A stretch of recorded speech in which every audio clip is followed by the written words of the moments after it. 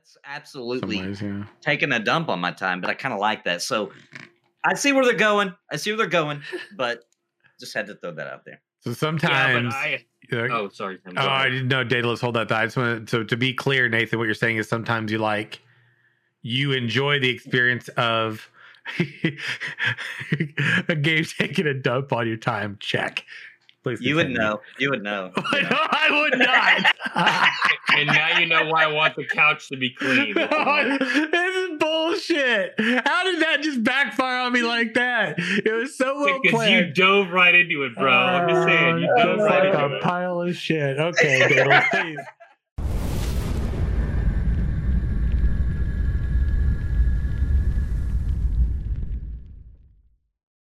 Welcome to the party. We are looking for more, your podcast for all things gaming with a focus on MMOs, RPGs, game development, and gaming culture.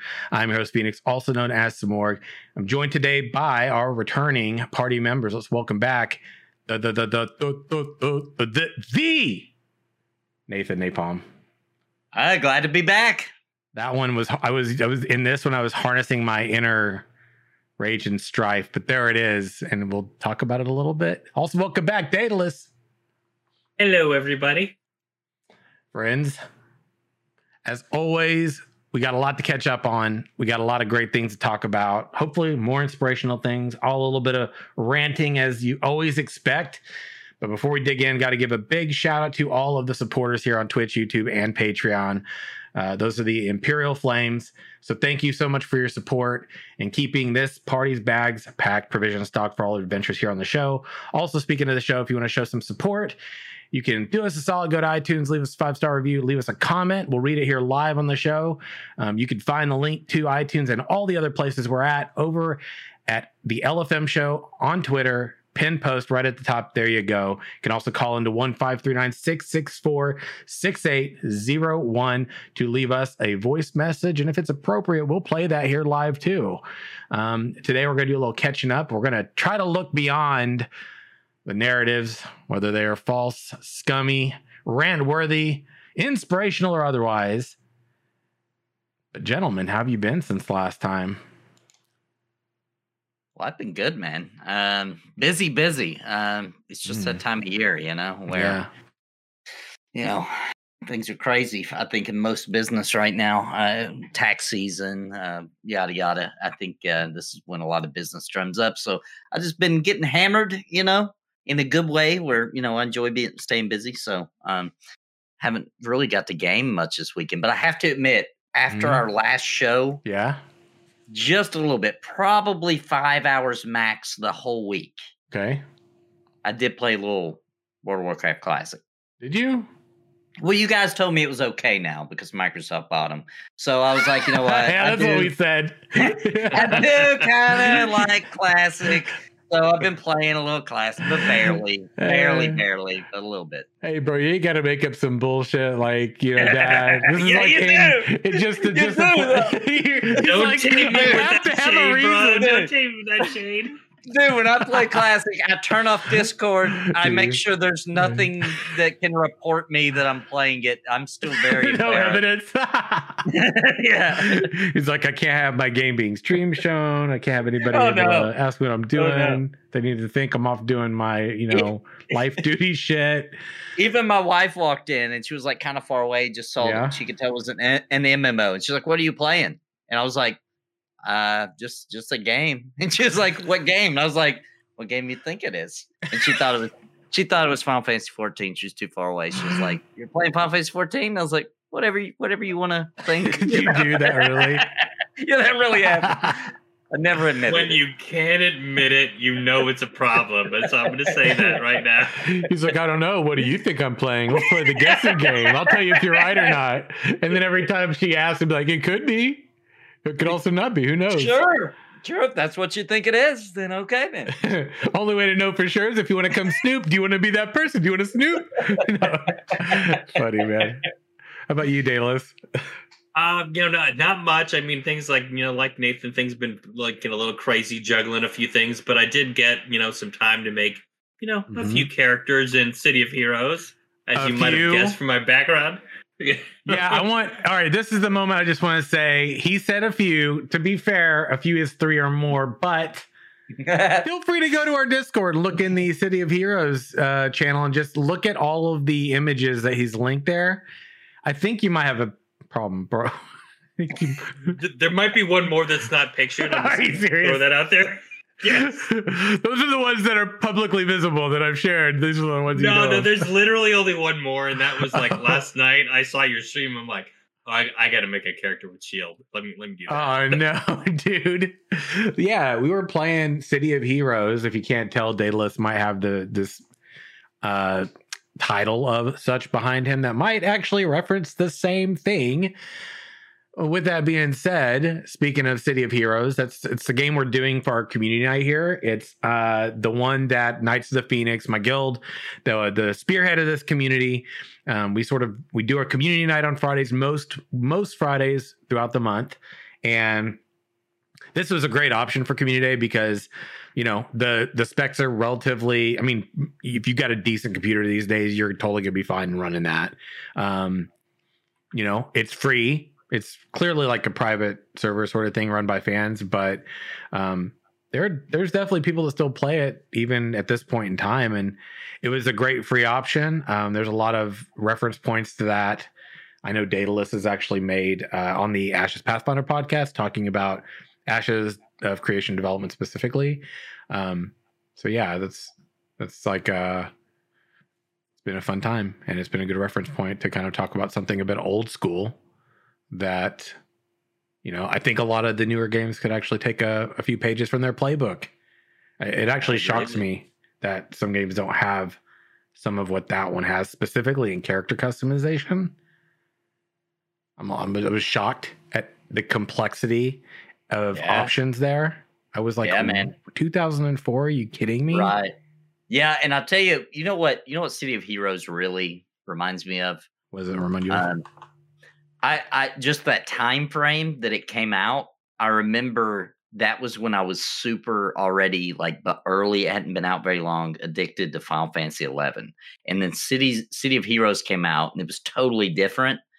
And up until that point, I'd only have one MMO at a time, and I remember being like, "Crap!" But this is like not the same. This is like a different kind of MMO. It's not the classic elves and dwarves and fantasy. It's superheroes, and you make your own hero. You kind of design your own powers. It's pretty freaking cool, man. A lot of customization too. You get to choose for the characters' spell effects or combat effects or whatever. You can actually choose so many different color themes for the different skills individually. It's like, what? And I think I spent almost an hour just creating a character last night. Jeez, man. The More amount than of that, bro. Was it? Yeah, it was almost 2 hours. Oh my gosh. It was nuts. I was like, oh my God. I'm just and people are sitting there and we're having a good time chatting about it. It's a good time, and looks like we got a handful more people that are probably going to join us again. So it's awesome because it's a place that our homies here in this community can come hang out, get to know each other, have a good time. And there's no real barrier to entry. So, right.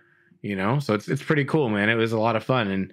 And it's been a really, I didn't know you could go headless like Wolfie was saying in chat. I had no idea. It was you can have animal themes too. I could have taken my Lightbringer Phoenix style character and had totally given him an eagle set if I wanted to, but I didn't. It's geez. And you got that onboard sort of wardrobe where you can just create up to what is it, 6 before you have to unlock them later through gameplay, I think. Yeah, 6 or 7, something like that. Yeah, 6 different variations of different costumes for each character. Geez, dude. So I'm stoked to play on Friday tomorrow. I'm looking forward to it. We're gonna look beyond the narratives and talk about some of the things that inspire us. We're gonna end on a really great note, I think. There are some things that are rantable. Rants aplenty coming, and we're going to start with one that's in the domain of shade. The shade. Something that looks a little shady sus. I call bullshit.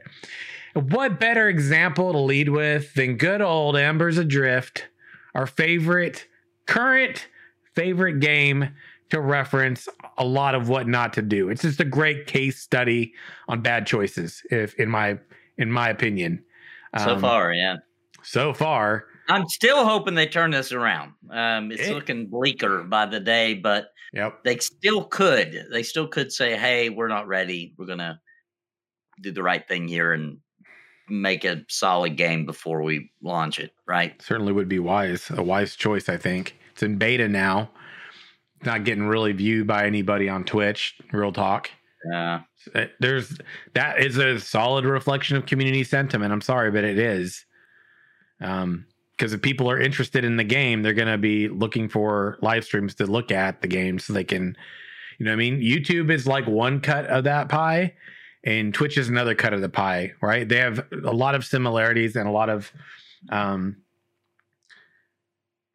it's just two different platforms to basically experience a game and get a taste of it in different ways. And unfortunately, it's a pretty solid reflection on here's what happens when you have paid views for things on YouTube and you don't really have anybody that presumably that I'm aware of that you're paying to live stream. And if you are, they certainly aren't doing a good job of helping you to bolster your community numbers. If they're paying, then hopefully they're not paying much because they're not getting much out of it. Well, I don't know about you all, but whenever I see something like ad or sponsored, like I've done a sponsored stream here and there or ad or whatever on YouTube. Like I don't think I've technically done it for YouTube. I've done it on Twitch before.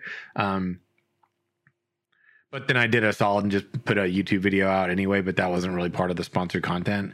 So I've done that stuff before, but if you've got to put ad or sponsored in the stream title, I think it's important for the majority of people to be aware. I personally don't take that seriously. I'm like, okay, well, they don't authentically necessarily, like, what's the baseline of that, right? I probably wouldn't be showing you this if I wasn't getting paid to do so. Sure. Majority of the time. That's a pretty safe assumption that I think a consumer would take if they were watching too. This is an ad, it's sponsored, they're paying you to do this, right? First presumption, human behavior is probably, well, you probably wouldn't do this otherwise. Otherwise, we'd see you're doing this regardless of the pay, right? Yeah, but at the same time, I don't think it's useless for people to do sponsored ads. I think that, I think it's still good because, content creators, people go specifically to that person for their opinion. And I think most sponsored ads, they do it in an open way these days where it's like, hey, we're not going to tell you what to say. We believe in our product so much that we just feel like if we give it to you, that you will do it justice just by your opinion, because we believe this product was built for people like you.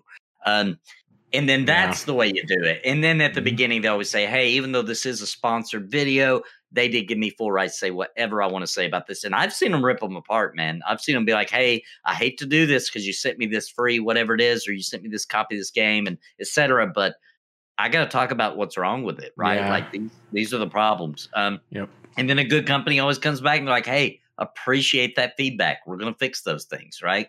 Good company, true. Yeah, that's good. That's good community building, right? Like, now let's talk about bad.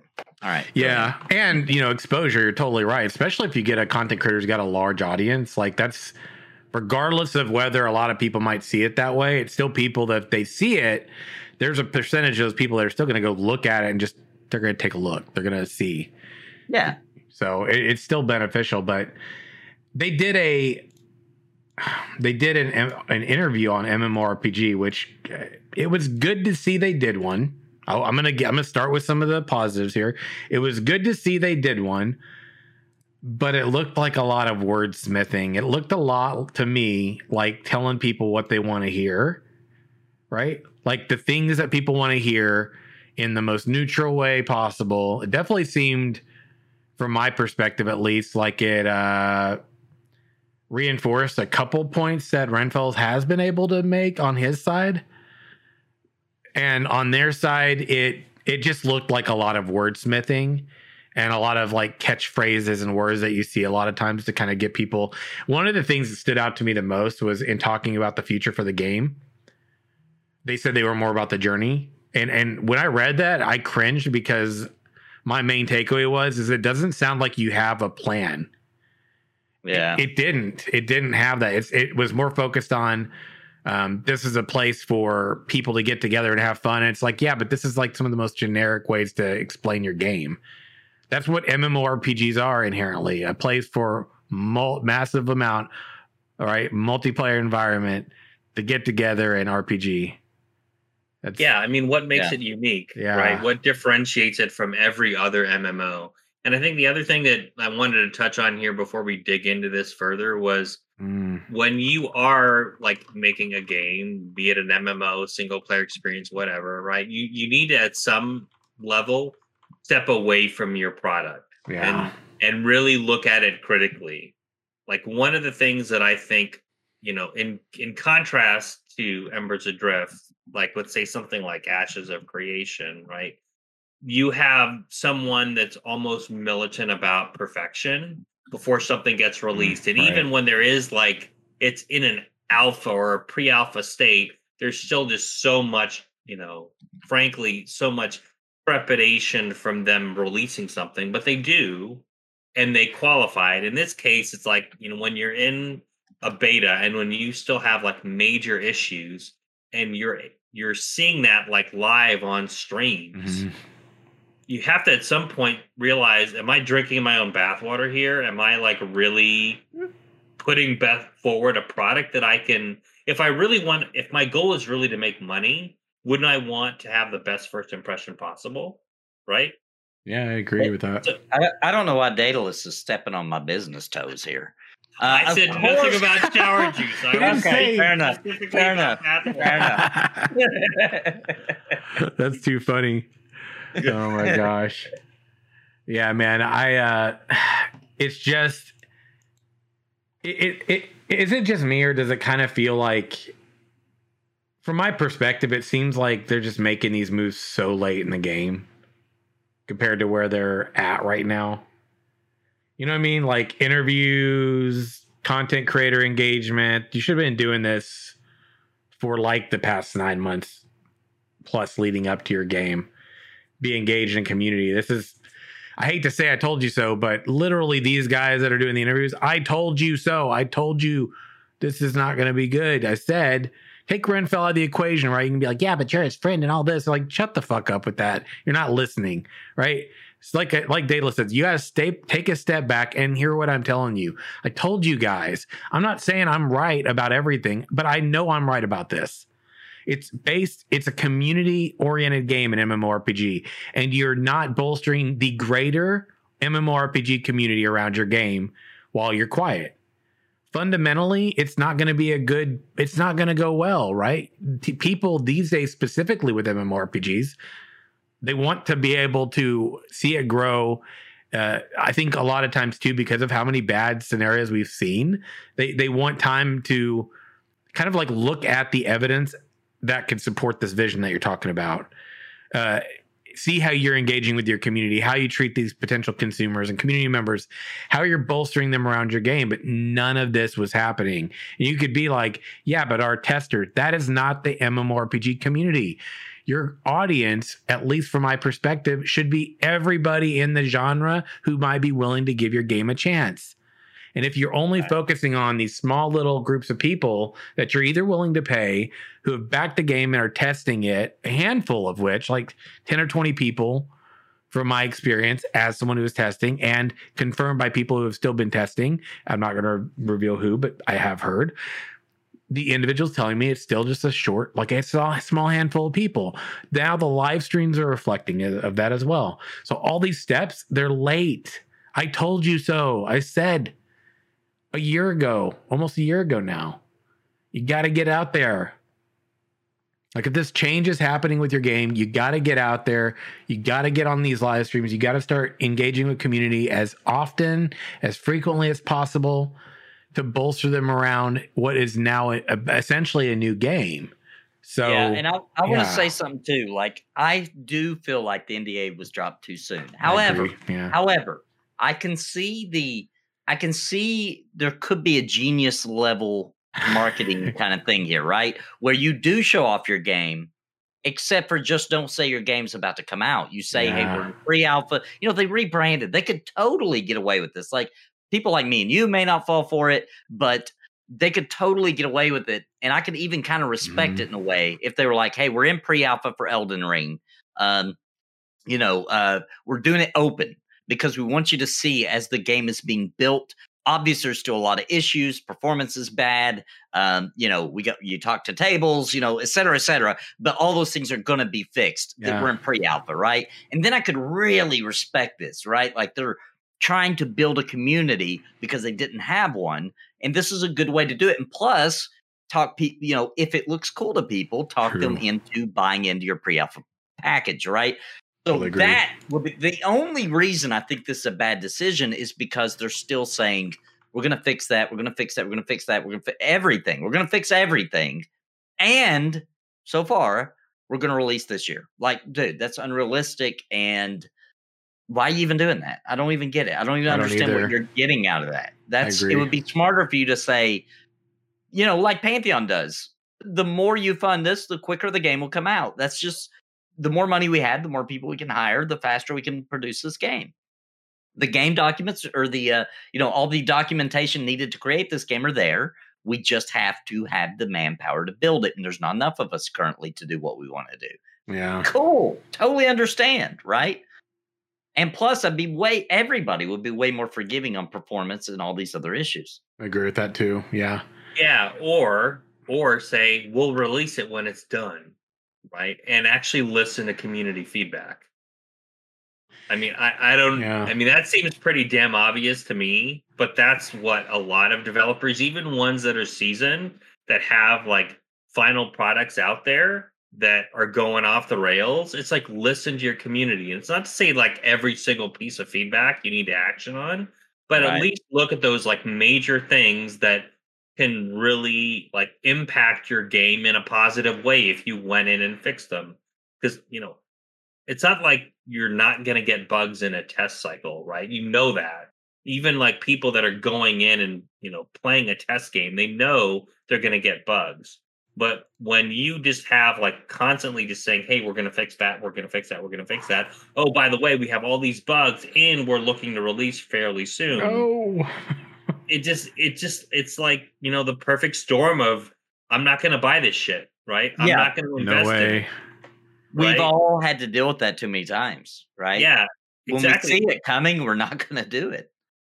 Yeah, I don't know how many times I'm finally learning, I think, right? I'm a slow learner sometimes, and I'm finally learning, don't fucking pre-order games. Yeah. Because until you see it out there, and it's like, very rarely have I had a positive experience. Outside of say like Elden Ring was probably the only game I pre-ordered that I'm actually like, I'm not getting buyer's remorse over. I think you're safe with Nintendo games, like made by Nintendo. If you're a fan of Zelda or whatever, you're pretty safe with those. They launch pretty dang good. I can't think of a Nintendo game that launched in a crappy state currently. I'm sure somebody can. That's super rare. And I think you're okay if you set your expectations right with the new expansion for an MMO you enjoy. But you have to set your expectations. Don't ask off for work, guys. It's just not a good idea, right? Like, don't ask off for work for a launch of an MMO or for an expansion release. It's just, come on.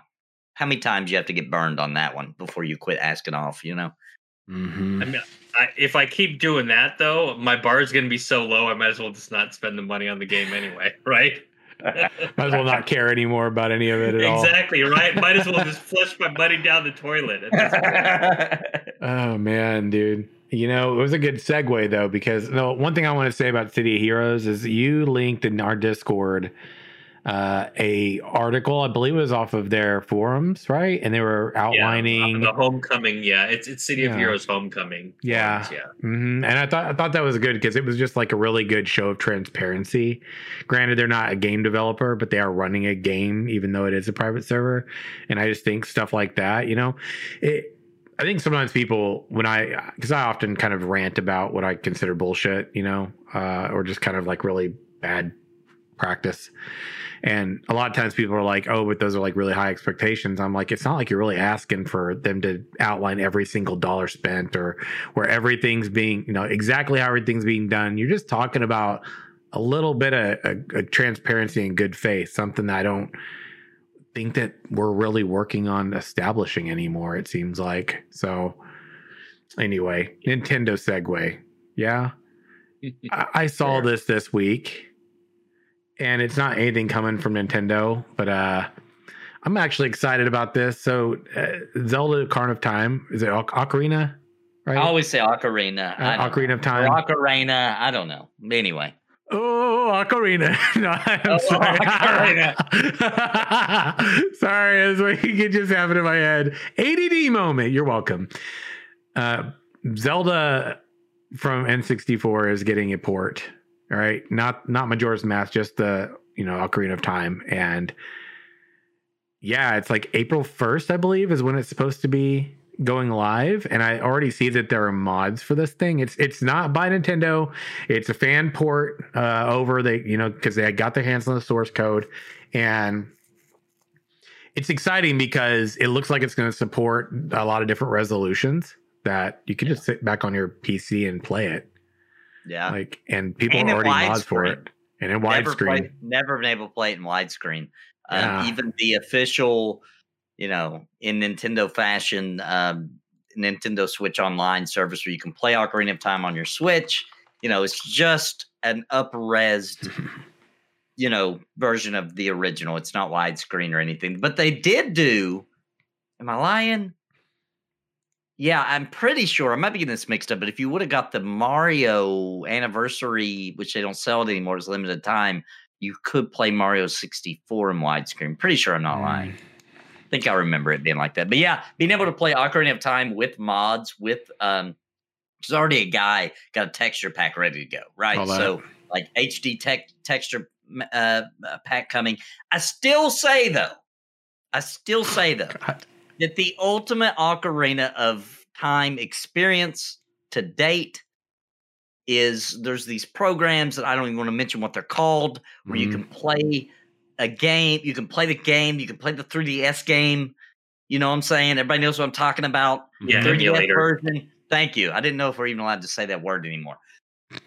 That is the ultimate experience. I own the game on my 3DS, right? So it's totally legal. I can play it on my PC. But yeah, that is the ultimate because it the program that starts with an E does up-res it and everything, and it looks fantastic. It looks outrageous. Yeah, it's an April Fool's that dropped. It could be, but I don't know, man. Usually with April Fools, you just see like one entity showcasing something for it. You don't have all these other little chunks. So I guess we'll have to see. But I gotta agree, 3DS was a really good version because you could flip that 3D, slider up on your 3DS and run around it. And I was like, this is the best experience. I wish it wasn't on a small screen. But it was the best visual experience I'd had of that game thus far. Oh, yeah. So I totally agree with that. And remember the best Zelda April Fool's there ever was, don't you?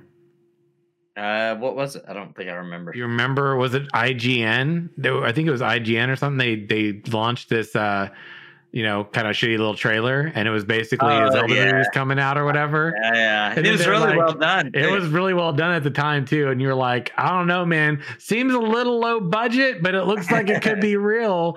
And then it was like, we're just kidding. And you're like, there's a place in hell for you. Right? But at the same time, I was also like, I don't think I'd really want this to be what it looks like either. So yeah, that was the best. That was the best April Fool's I've ever seen out of all of them.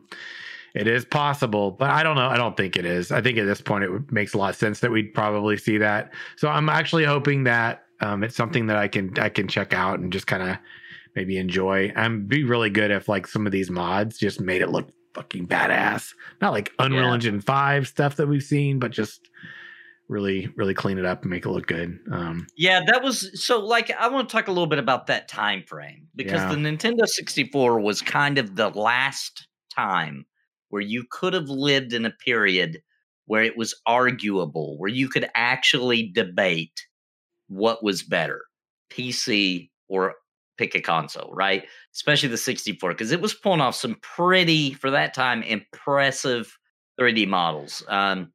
And Ocarina of Time, I remember, became this big debate. Like, what do you have, PC? versus this beast, true. right? So I remember that.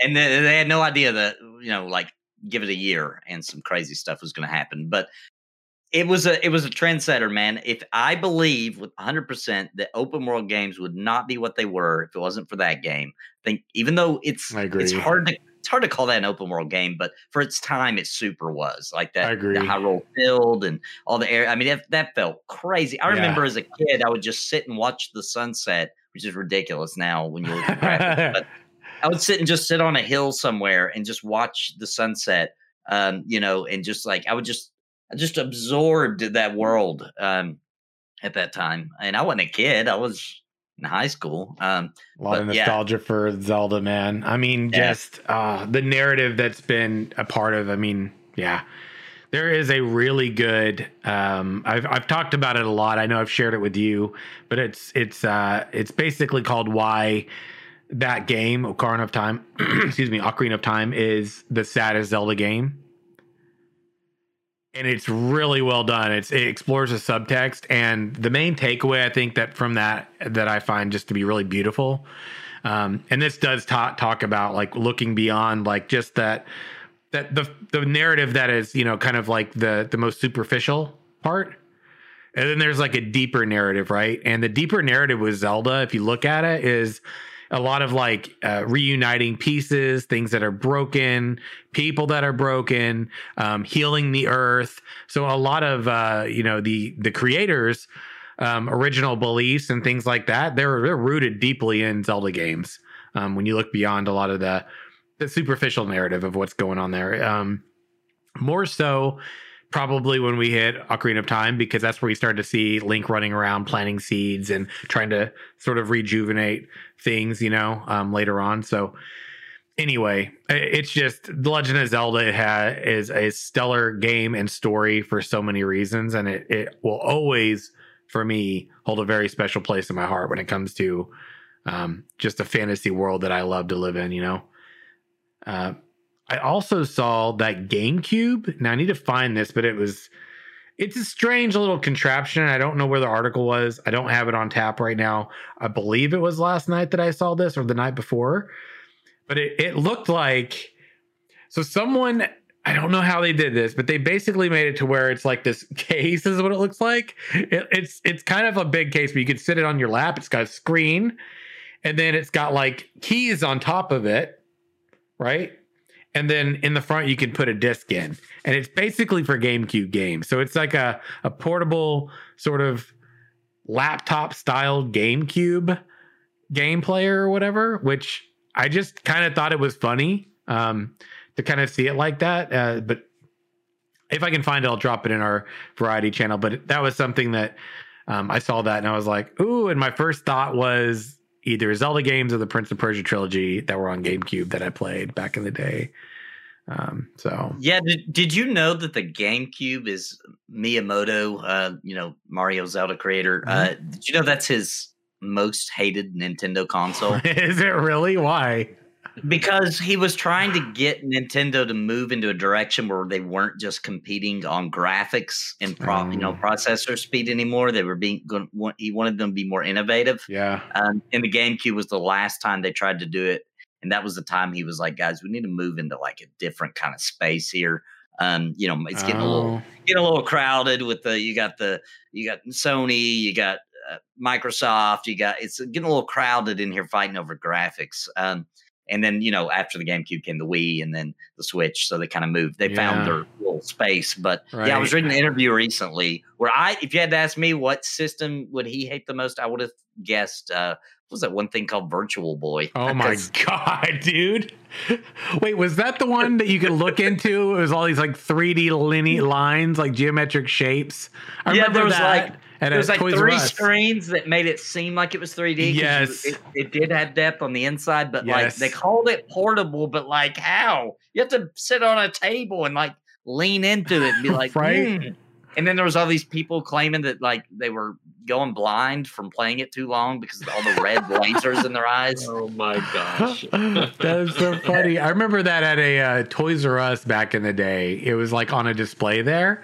And I remember thinking, it's cool to check this out.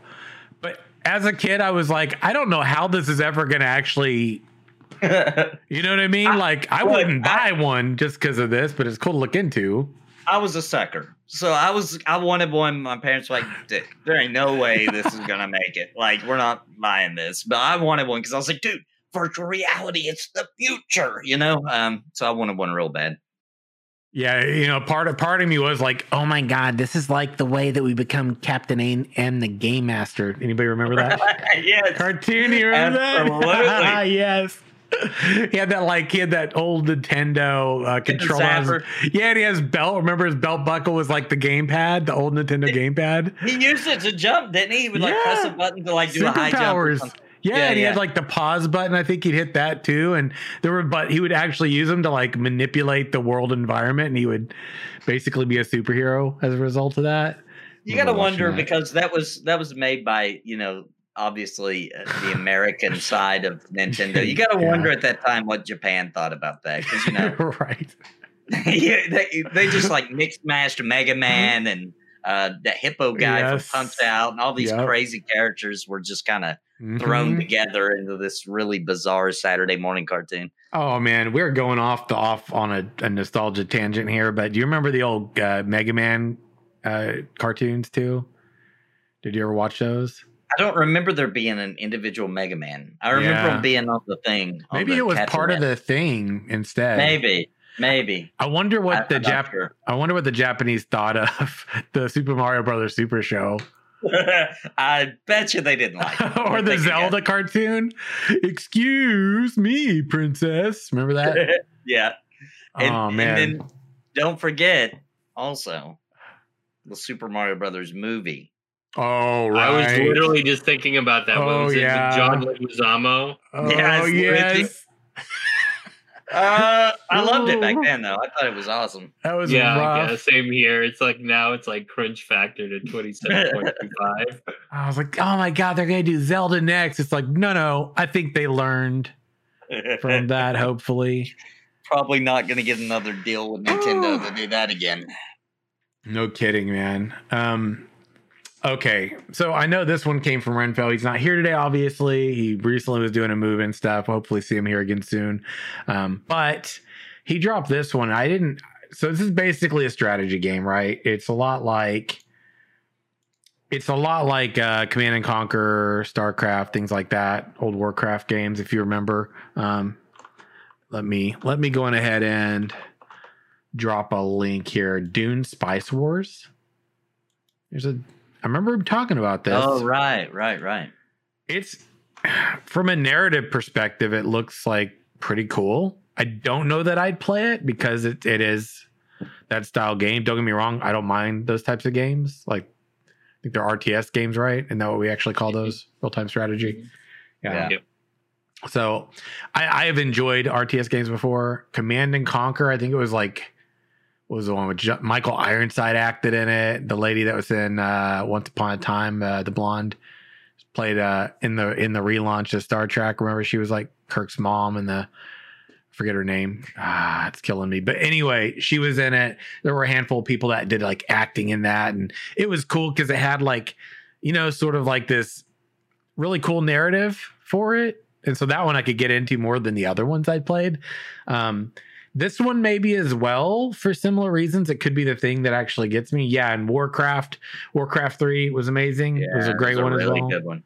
Still a little triggered by the fact that Blizzard's remember, I bought it from them to play it on my PC, had it download installed, and then they're like, sorry, it won't work for you now because we decided to take it off our store. It's like, give me my money back, bitch. Yeah. Give me my money back. Yeah. It's the only fair thing to do. I just checked it out because I'm not gonna lie. I first seen it and just quit watching because I thought it was a mobile game. Do not look like Kane, Daedalus. I'm sorry. God bless. I'm sorry, Nathan. I saw that chat and I was like, oh.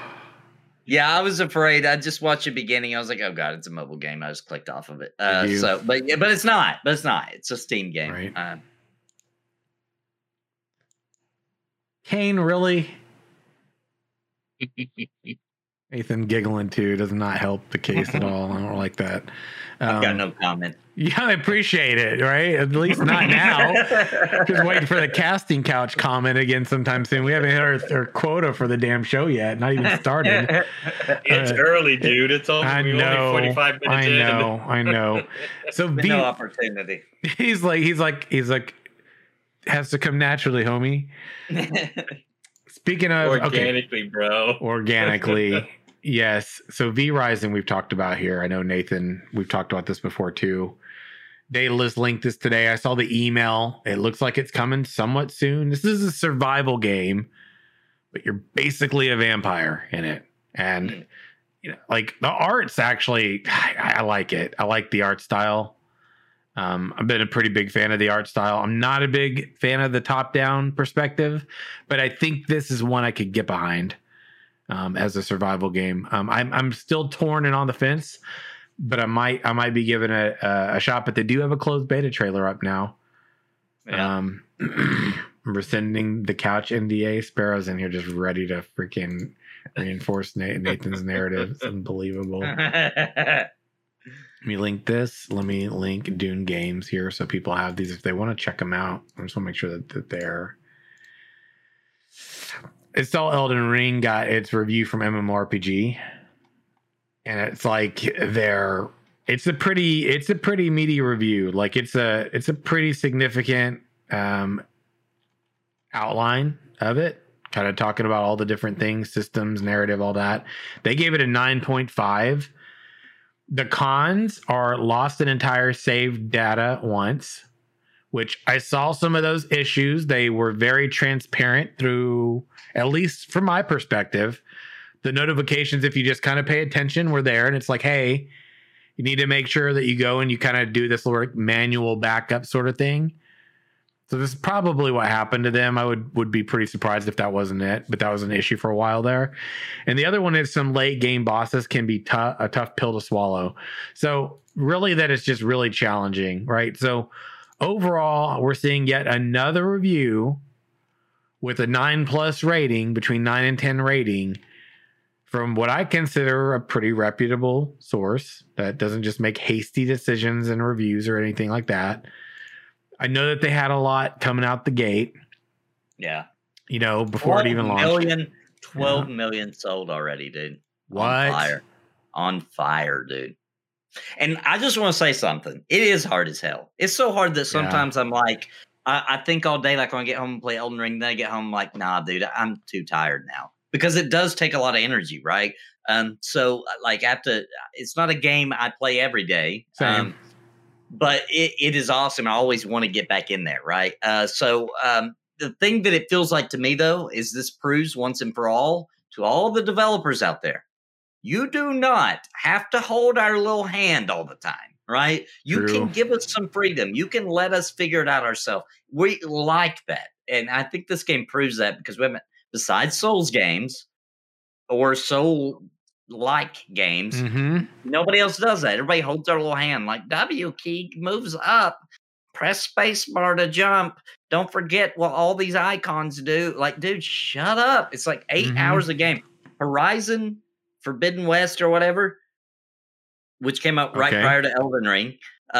That's a good example of like, dude, hand holding. Oh my gosh, the whole game is a tutorial. Like, dude, I'm like 15 hours deep and you're still tutorializing me. Really? And it's like, dude, yeah, dude. Like, and I'm telling you, if it doesn't feel like a tutorial, then the characters just don't shut up. They just talk and cinema scenes, and it's like, dude, is this a game? What am I doing? If I want to watch a movie, I'd watch a movie, bro. You know? Jeez. Diarrhea of the mouth. And then Elden Ring is just like, play. Here you go. Have fun. Die a lot. We'll beat your ass, but play. You know? Yeah. Do you know what it is that I like about Elden Ring, honestly? I haven't played it in a week. Real talk.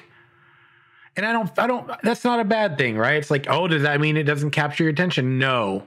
actually just means I'm busy. I don't have the time that it takes for me to sit down and enjoy a full play session. I like to sit and put 3 to 4 hours in at a time. Yeah. Right. Yeah. I don't want to jump in for half an hour or an hour unless it's just a jump in real quick to know I can beat the shit out of that Night Cavalry fucker who beat my ass a few times. I got in on a Saturday for that fucker just to take him out. I was like, that success feels great. I'm going to go enjoy the rest of my night now. There was that, there was that moment where it's like, I just need to get in here, focus face, and beat his ass so I can be like, bitch, please, my shit's custom. Don't you think you know me, right? You caught me at a disadvantage 1, 2, 3 times, but let's be real. Between the two of us, I got you, fool, and I got to prove it to myself right now. I'm going to take a moment. I'm going to come in there and I'm going to beat that ass, right? Get dusted, handful of baby powder across the damn face. Anyway. And you got that barricade shield? I've got is the barricade shield the one you're using, which is like that rectangular one? Yeah, where you pump it out and then your shield can even take heavy hits. I don't have that one yet. Okay, so all it is it's a Knights Cavalry in Weeping Peninsula. Of course it is, yeah. On your way to that castle, Strom, something like that.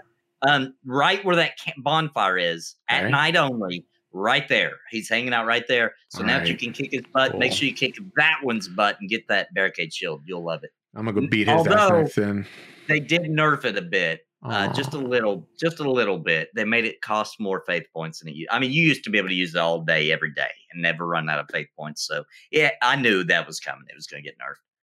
What do I have? Oh, no, I don't have that one. The barricade shield? Yeah, it's an ashes, right, Nathan? It's an ability. Right, it's an ability. I got that off the guy with the flail then, yeah. Yeah. Oh, you got it before they changed it. Because they changed it. Now you have to kill the Knights Cavalry to get it, unless they've changed it again. Yeah, I had to kill it was the Knights Cavalry with the flail. He had that big ass, dude whooped my ass. You got it. You got it. Yep. That guy. I gotta do that. I'm a little scared. I got lucky with that guy. I got really lucky with that guy because I didn't know they changed it, and I went and fought him because that's where everybody said to go to get it. Mm-hmm. So I went and fought that guy, and I just got super lucky. I killed him on my second turn. And I just had, I was just in the zone, man. I got the rolls right. But yeah, I saw other people struggling, and I know he's not easy. I just got super lucky and was on my game. Dude, the very first time I fought him, I went and I fought him and knocked him off the horse, right? And then I was beating him down, almost had him to death, and he resummoned the horse. The second time I tried... I tried a couple times or whatever, didn't have a whole lot of time. Jumped on Saturday that day. I whooped his ass, right? Wanted to one-shot him. Do you know one attempt him? And you know what happened? I was beating his ass, dude. And then I did some weird thing where I was like rotating for my items or something. And for some reason, the healing potion and the mount icon got overlapped and they were stuck like that. So I couldn't mount my horse back. I dismounted trying to use the potion on my horse. Then I couldn't remount my horse because they were both there. So he was just like doing nothing. And then dude came and he just flailed me to the face. And I was like, bitch, that wasn't even real. The bugs got me. You didn't. That wasn't real. And then I got him that second time. And I literally went and teabagged his ashes. No one saw it, but I did it. I have not one-shotted any boss yet, but I almost did. But I knew I was going to do it. I was like, oh my God, I'm about to one-shot. And I got so nervous that he killed me. So I had that happen too. Yeah. It was just like, it felt so good. Like, oh my God, I'm actually going to do it. I'm going to one-shot this guy. And then, got too nervous and thought too much about everything happening and died.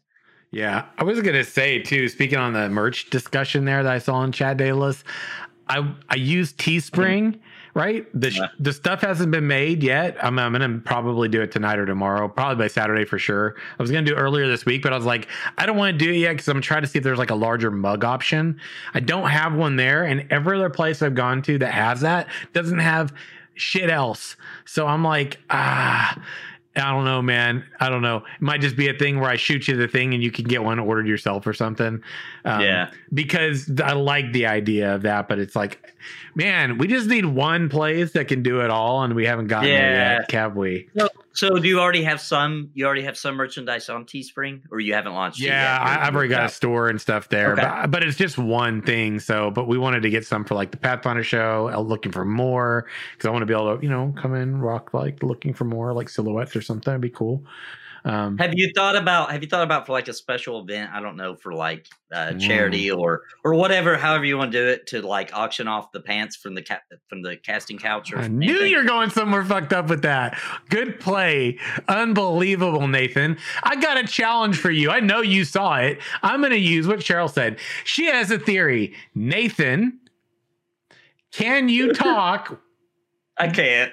I don't think Nathan would be able to talk if he actually sat on his hands. Yeah, if something ever happened to me, if I was in an accident and lost my arms, I would not be able to talk anymore. I would be mute. That's too funny, man. It's true. Oh God, it's true. That's too hilarious, dude. Oh man, yeah. Anyway, I'm working on it, but that's good. Bitch, please, my shit's custom. I've said that for years now. That's one of those things I say for so many years. So I'll add that to the list like right now on my ever growing list of things to. Good idea. Okay. Moving on. This is a good one. It's talking about MMORPGs. I'm going to pull this sentiment from an article though, because I think the discussion point specifically relates to League of Legends and their MMORPG that's in development. Okay. So here's the question. Like they pose, what are the 5 things we want to see in Riot Games' upcoming League of Legends MMO? Now, if you haven't actually played League of Legends, it's a MOBA game, right? It's one of those top-down orientations. You click yourself around, use your stuff, things. It's a very, very popular game, right? If you don't play MOBAs. They had Arcane go to Netflix, which we talked about here previously. This would be the game that Arcane's based off of. The Arcane series on Netflix is probably, I'm going to say, one of my top picks for an animated series. I just love it. I love how they have lighting in it. I love the art style. It's just a really good vibe. And I don't say that very often about liking animated stuff, especially these days. So for me, it was great. I thought it was a really good showcase of some of the characters, background stories, stuff like that. So far, I feel like they got some really good entry points into their MMORPG. Really, really smart decisions from my perspective. So here were the ones that they had on their list, okay? And I love it because they're definitely, some of this is debatable on what we think, but I'm just going to hit the bullet points so we can talk about this because I think this is important for any MMORPG. Number 1 on the list is the one I will 100% of the time put on the list. And that is respect for time investment, respecting a player's time. Yeah, I like that. That one, absolutely. No, but hang on a second, though. Yes. That could also get ugly, in my opinion. And I say that because, like, I like for things sometimes to not be easy, right? I like sometimes I have to work for it or feel like I even like it when, like, I know that the percent of drop is really low and I won't get it, but I go farm it anyway, hoping every kill, like, was this the one? Am I going to get it? Like, and that's really not respecting my time. That's absolutely taking a dump on my time, but I kind of like that. So I see where they're going. But just had to throw that out there. So sometimes, sorry. I didn't know. Daedalus, hold that thought. I just wanted, so to be clear, Nathan, what you're saying is sometimes you enjoy the experience of a game taking a dump on your time. Check. Please. You would know. No, I would not. And now you know why I want the couch to be clean. This is bullshit. How did that just backfire on me like that? It was so well planned. You dove right into it, bro. I'm just saying, you dove right into it. A pile of shit. Okay, Daedalus, please save me. Go. Fuck. All right. So I think what they're referring to with the respect for time, which I totally agree with you, right? If I want to go and farm something that is super rare, I'm just like, militant about getting that shit done, I will go and do it. But I think what this is talking about is those lovely things that we all as gamers and MMOs really love, and it's called these dailies. right? Where you're doing the same repetitive, tired shit over and over and over. Definitely not a respect. Yeah, that's not a respect for time at all. That's a really good point. That's probably what they meant. That's probably what they meant. The kind of things that they were talking about. And I hate dailies. Don't need them. Don't want them. Hate it. I do too. Becomes a job immediately. Exactly. It's like repetitive, grindy, like, you know, currency that you need to upgrade stuff, like, you know, artifact power or something like that. It just continues to be like that AP cycle over and over. You can call it artifact power. You can call it, you know, something else. I mean, it's always going to be something that this is not interesting as a gamer to do. Right. It's like, oh, I have to do this in order to progress, and that's not fun. No, it sucks. It's the worst, man. You know, and I saw it a lot, and I'm sure other games were doing this, but World of Warcraft around was it? I mean, technically, you kind of had this like you needed a currency to buy certain gear, like. Or tokens. The tokens I didn't really care so much for because they were related to raiding, and it was a straight up buy of the piece, right? The, you know, honor points for PvP, I get that because that's its own area in the game. But where they bridged away from that into the area that's just not good, it's like where you saw like with the artifact weapons and things like that, or even. I even would put down things like mission boards, in World of Warcraft, the tables and the garrisons back in the day, order hall boards and things like that. That stuff and artifact weapon points, and even further into the game's development when I wasn't playing around the covenants and the last expansion that's currently out right now. All of that stuff is a part of that same problem from my perspective, along with dailies. All of that just kills my enthusiasm to play a game if I'm complete. Yeah, and chat Unmatched 45 just mentioned, so we got to talk about it. What an opportunity waste garrisons Absolutely. were. That could have been the coolest freaking thing. That could have been their solution to housing. Yep. It could have been so cool, man. It could have been so much more than the stupid one expansion kind of thing. And that's what I feel like's really hurt World of Warcraft. It's like you get these things and they're only important for that expansion. And then after that expansion, they're worthless. Like garrison should have been something they could continue to build upon to this day. Right. And as far as I know, 100%. It's not. Maybe if it is, it was so bad that I don't know that it was, you know. And it felt like a bit of a rug pull too, because we actually thought that was like our housing. But that's also where they poured on the exaggerated hero narrative too. You remember that? Yeah. What was that expansion called? Help me out here. You went back through the portal. Warlords of Draenor. That was it. I think I'm thinking and right. Garrisons were in that. Yeah. That was it. So that expansion, I got to admit, when I just played straight through it the first time, I was like, not bad, pretty cool. You know, the story was pretty cool. The Iron Horde, I think, was what it was called. All that, I thought that was pretty cool. I thought the storyline was fine. But dude, that garrison thing, that just kind of spoiled, I felt like, the whole thing. I'm sure there was problems with it. I wasn't a hardcore World of Warcraft fan, so I'm sure everybody's cringing at that I'm talking anything good about that expansion. I don't know. I just played through the story. That's what I do. I keep up with the story of World of Warcraft. I play through it, see what happens, and that's it. Yeah, and I live vicariously through, Bellular Gaming nowadays. I pay attention to that. I do it when I'm like, in the middle of working on something off to the side. I'll throw a video up that's came out. I'll see what's going on with the story, and then that's it. I genuinely, they killed it when you don't listen to your community, and you just, you don't listen to your community, and there's too many rug pull scenarios, and that's. Rug pull's a term for this because that's what garrisons were from my perspective. It's like framed it as this awesome place that's all your own and it's customizable when really it was all about getting you to do this daily chore to the max. Yeah, and let me say something else. Yep. This really bothered me about garrisons. It was so close to capturing a Warcraft, not World of Warcraft, a Warcraft kind of thing where like you could have sent out people to go, and I don't mean through questing. I mean like you could have sat down and been like, all right, let me send out some workers to go get some logs. We send some down into the mine for some stone and some ore. And you could have built this place, right, in a really cool way and more customizable. You know they had the money to do like something totally incredible. And at first, when it first starts, it feels like that's where it's leading to. It never actually gets to that point.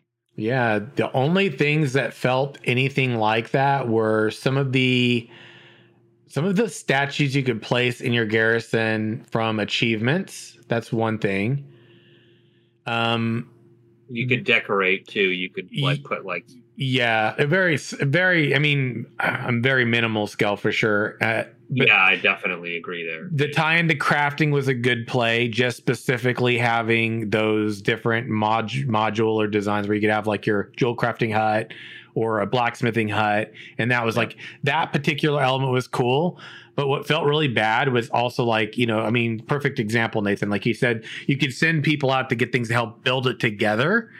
And these these NPCs because you remember you could go around on the map and you could actually find them. It's like help them out, and then they come back and fight for you or whatever. And that was cool. But really what they were actually the majority of the time used for, sometimes they did have a tie into your professions, right? Because they are, whatever. But what did it really come back down to? What was literally a phone app game. It was a board. You could have, this is what mobile phone games were like. You'd have these people, you send them out. So it's like capturing that element and putting it into garrisons, and it just felt horrible. It did. It did feel like a mobile game at the end of the day. You could do that on your phone in Legion. I don't know if you could do it in Warlords or not. I can't remember now, but I don't think so. Legion you could, remember? No, you could. I think you could. Yeah. Okay. You could do order halls on in Legion. I know for sure. You can definitely do order halls in Legion. Yeah. I mean, I think that's the primary problem. I think Nathan, you hit on it, but it's like my biggest issue with World of Warcraft and their expansions. I mean, they were like they're fun in the moment if you just look at the expansion on their own. Right? There's still some fun to be had, but the reality is, World of Warcraft uses every expansion to reinvent itself as opposed to building to a crescendo or giving you some sort of like incremental growth as an MMO. You're just tacking on new systems, but after a while, those systems just start to feel the same. And unfortunately, one of my favorite expansions, Legion, is where it started. You started with artifact power. Then you got to Azerite power. Then you got to another currency that you had to grind in Torghast and Shadowlands. So you just continue to have that. And they kind of found a niche where they said, okay, this is something we can implement and we can get people really invested in it. But again, it wasn't respectful for players' time. Right. And that's like what I hope like other MMOs are seeing this as a cautionary tale to say, look, yes, World of Warcraft is successful, but at the end of the day, it's going to come to a point where you're not going to have as many people playing that game, and you can not only miss an opportunity to capture a community's imagination, right, you're going to miss an opportunity to really, be successful as a product, like hugely successful as a product.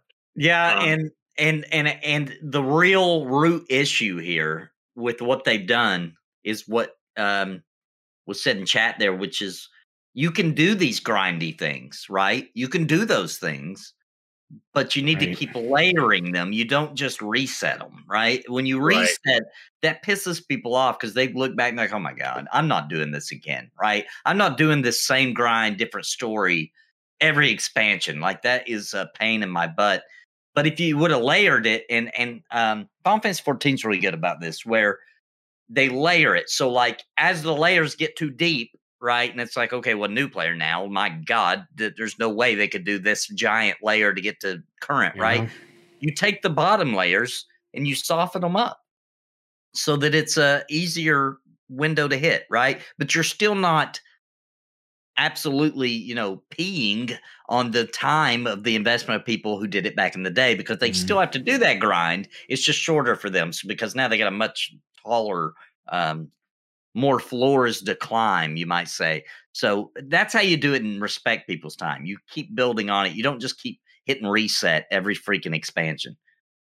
Yeah. Right. I mean, it stung with Burning Crusade, but then it just kept stinging. And then all of a sudden it just like, where'd the heart go out of this game? And I think that's maybe the difference that I see when I tend to reference World of Warcraft sometimes, but more often than not, City of Heroes, is because there was heart there was thought there, and it was respectful to players' time, and it gave them like each major patch didn't completely fundamentally change the game, right? There was still like the same, like, I would say, core vision or principles. It wasn't just let's just see, okay, we messed up in this last expansion, let's do something different. But at the end of the day, their strategy ends up being the same. Is they come out with a system, the system in some form or another is broken, and then they at the end they fix it by having some sort of quick progression mechanic. Yeah. I mean, you got to realize, and again, I guess their thinking is, well, if it still is making enough money to kind of run the show and give us like a decent amount on the bottom line, then why change our strategy? Why do something risky, right? That could potentially backfire, but still be something that's innovative. And that's, I guess, where, I know we've talked a lot about where indie development has gone awry, but there's still that, like, I still have that hope, and I, nurturing that hope with Ashes of Creation, that they do really execute on their vision, is that when you aren't beholden to shareholders, or your focus isn't about a bottom line, it's about making a good game that's engaging, that is going to keep players involved and wanting to spend time in the game. That's more important than anything, and that's really where game development started. It was all about, let's make something fun. Yeah. And I think you have like a certain segment of a gaming company that has those people that are really passionate, but then you've got this overhead to say, well, I know this is going to be fun, but we really want to add a shop in here, or we really want to make it grindy, so people have to, buy pay to win crap in order to, have an experience that's better than average, right? What a good segue too, in talking about the second bullet point they had on here, which was solid monetization practices. And totally everything you two have been talking about resonates for me. I mean, I feel like, one way or the other, I hear us talking about this. And recently I saw before we kind of talk about the monetization bullet point here, this could be our damn show just outlining this article, but it's okay if it is, I think, because it's really well outlined and it's a good discussion. But there was a developer that worked for Blizzard up until, I believe, she quit this week. And I saw it on Twitter, right? Was basically talking about how she had quit working there and wasn't really doing anything in game development, is kind of actually burned out on it now. And it's as a result of the experiences that they had in a AAA studio with how it was, you know what I mean? And you go and you look at this person and they're clearly very passionate about game development, very passionate about creating, games that people love to play. And it's sad because I saw that. It's like, here's a person who's passionate about game development, being a game developer, and the studio burned them to the point where their passion gets diminished and they just don't even want anything to do with it right now. And I was like, this is so bad for gaming when you see something like that happen, I think.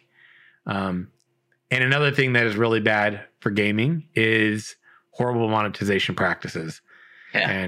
And that's, I know we could talk about it a lot, and Daedalus was hitting on it, and I guess do's and don'ts. Maybe we have some short bullet points on this one when it comes to what we consider solid monetization practices. What do you guys think? I want to start it by saying real quick that the subscription model is still $15 a month, right? $15 a month doesn't hold the same weight. Now, I've also heard the argument that, well, server maintenance isn't as expensive as it used to be either, et cetera, et cetera. But also development teams didn't have to be as big as they have to now. And payroll is a big, huge portion of what's going to create and continue that MMO to be able to squash bugs, create new content, keep the game running, make it a place new players want to come, et cetera. So I do want to start it off with saying that $15 a month, how long are we going to continue that, right? Like, how long is it stuck at $15 a month? Who's going to be the first one with the kahunas to just be like, our game costs $19.99 a month, or whatever the next step is, and try to fund themselves with subscription models again? Because that's what happens. That's what happens. It ends up not being enough. And then, they start having to layer new monetization on top of it, in my opinion. Yeah. Yeah. I mean, I guess my counter argument to that is, there's a certain level of engagement you need to be able to foster in your game. You can support a game on $15 a month. Right? I think you really can.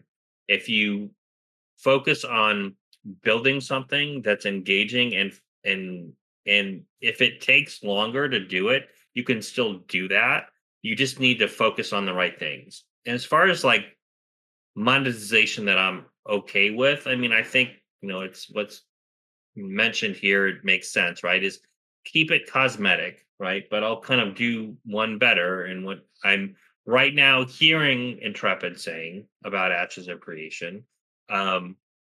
But obviously we need to get into the game to really validate that, try trust but verify. And that's make sure whatever you're putting out on a store, cosmetic wise, is equivalent to what you can earn in game.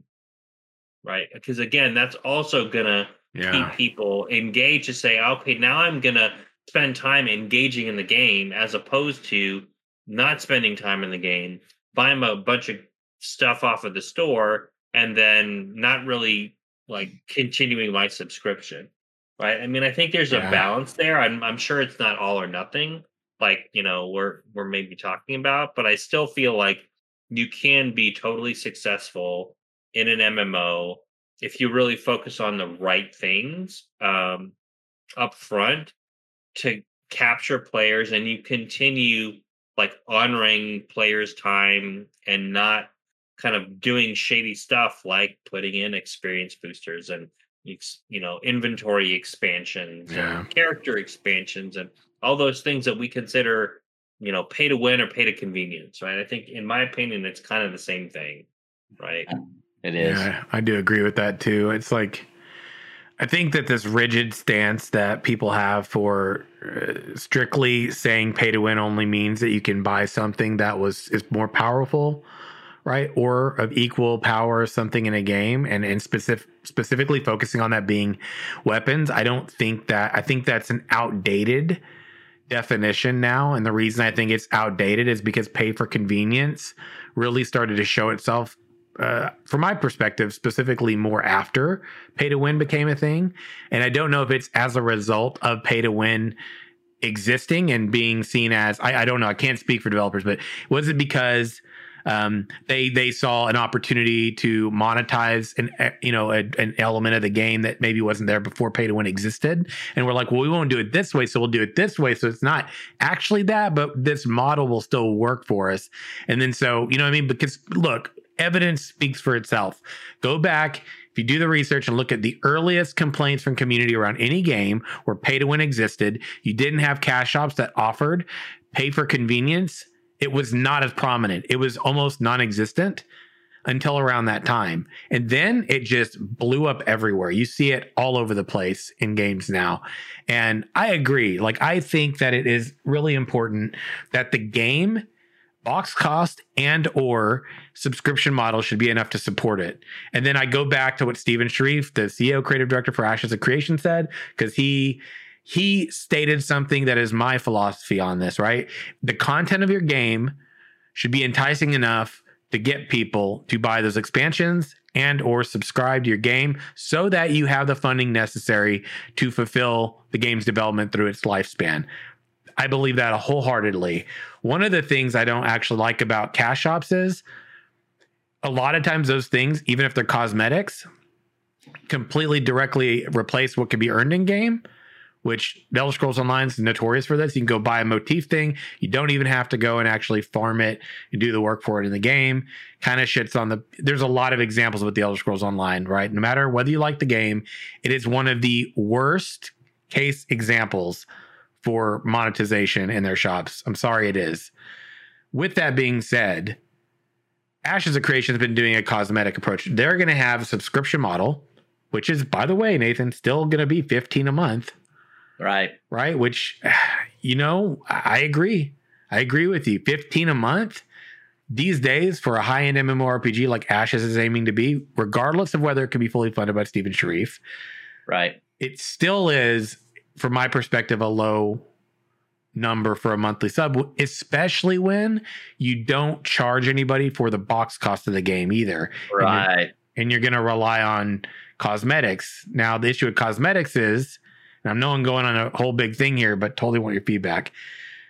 The thing with cosmetics is we know that these cosmetic specific sets that we get monthly, which people don't like, some people don't like them.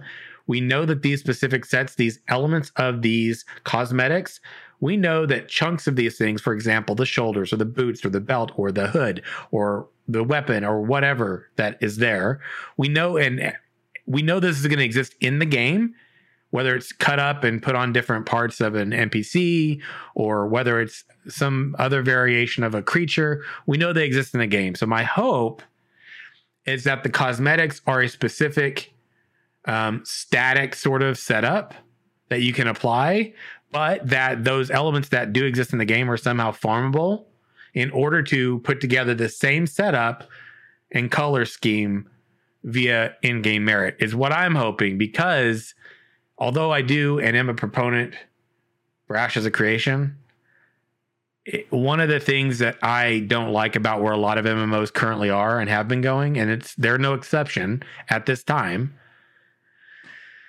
is that there are things that you can get in the shop that you will never be able to get unless you buy them in the shop. And I miss the days where everything was in the game, not just the best stuff, everything was achievable in the game. And as long as I subbed, I had the time to go and find it and earn it and get it, even if it took me a long time. Like you said, that thing that had a low drop rate, I know it exists. It's there. Eventually I'll get it if I just go after it. And I have to get it the same way other people do. And it's not locked behind like a price tag. The only exception to that I'm cool with is like what World of Warcraft did, which is like fundraising sort of, right? And it's a very select amount of things, even to this day. And they do it for like relief, like when, there was like earthquakes or tsunamis or hurricanes or some, funding, some charity that they're doing. And they take that initial amount and they're like, hey, all this is going to them. And after that, it'll still be here and you can buy it. Those things I actually don't have an issue with, even though I know they're exclusive to the shop, because it's so minimal. And if you're really passionate about game and you really wanted them all, you could get them over a pretty extended period of time and not really hit you hard. So, they're because of the charity thing, right? Right. That kind of changes the dynamic a little bit, where it's like, well, they're helping some really good organizations. It's mounts. It's purely cosmetic. The only thing I think in the cash shop for World of Warcraft that has hurt it, although I can see, I see the benefits as well, is the WoW token, right? Now, true, the benefits are that it did cut down on, people selling gold, because now there's an official way to do that. The bad news, though, is that, and it didn't happen to World of Warcraft to the extent that it happened to EverQuest, but when EverQuest did it, that is the currency now. You know what I mean? You want a crazy high-powered chess piece or weapon, they literally value it in how much it would cost for their version of the token, right? and that's the value of the game now, right? Like that's everything in the game is worth this many of those, right?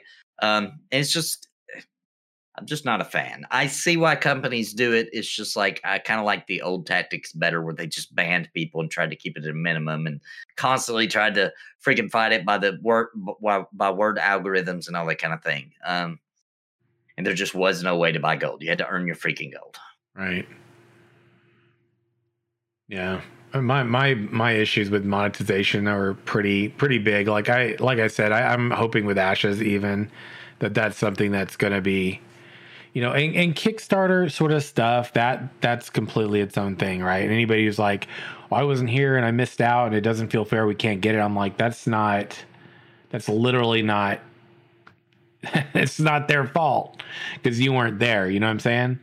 That would be like, imagine any time a game's already out and someone wasn't there and it's like, oh, well, I should be able to go get this thing that existed in this period. When notifications within the game and the company were, hey, this is here. If you want it, you got to be here for this. You got to do it this way. It's like, you're not entitled to that stuff later because you weren't there. It's not their fault you weren't there. And it sucks because I've been in that situation where, that's the case. So, okay. Next one. Connected universe. So I guess on that point, I know what that means, right? All the pieces of the puzzle, all the game systems, all of the narratives, all those things, both from like an aesthetic perspective of the world, the quests, all that narrative is connected. It all makes sense within this universe. For example, a game that's sci-fi, and then talking, where there's no magic that exists and you go talk to somebody else and they got magic. Like you got to make that connect for that to work there. Like, you know what I mean? So that's kind of what I hear. What's the connected universe to you guys? What does that mean to you when you play a game? I mean, everything kind of makes sense and fits. Yeah, it was something classic World of Warcraft did really well, right? Where, everything was in a bigger narrative, right? So everything was just a set piece for the bigger picture of the lore or the overall story of what's happening or all that kind of thing.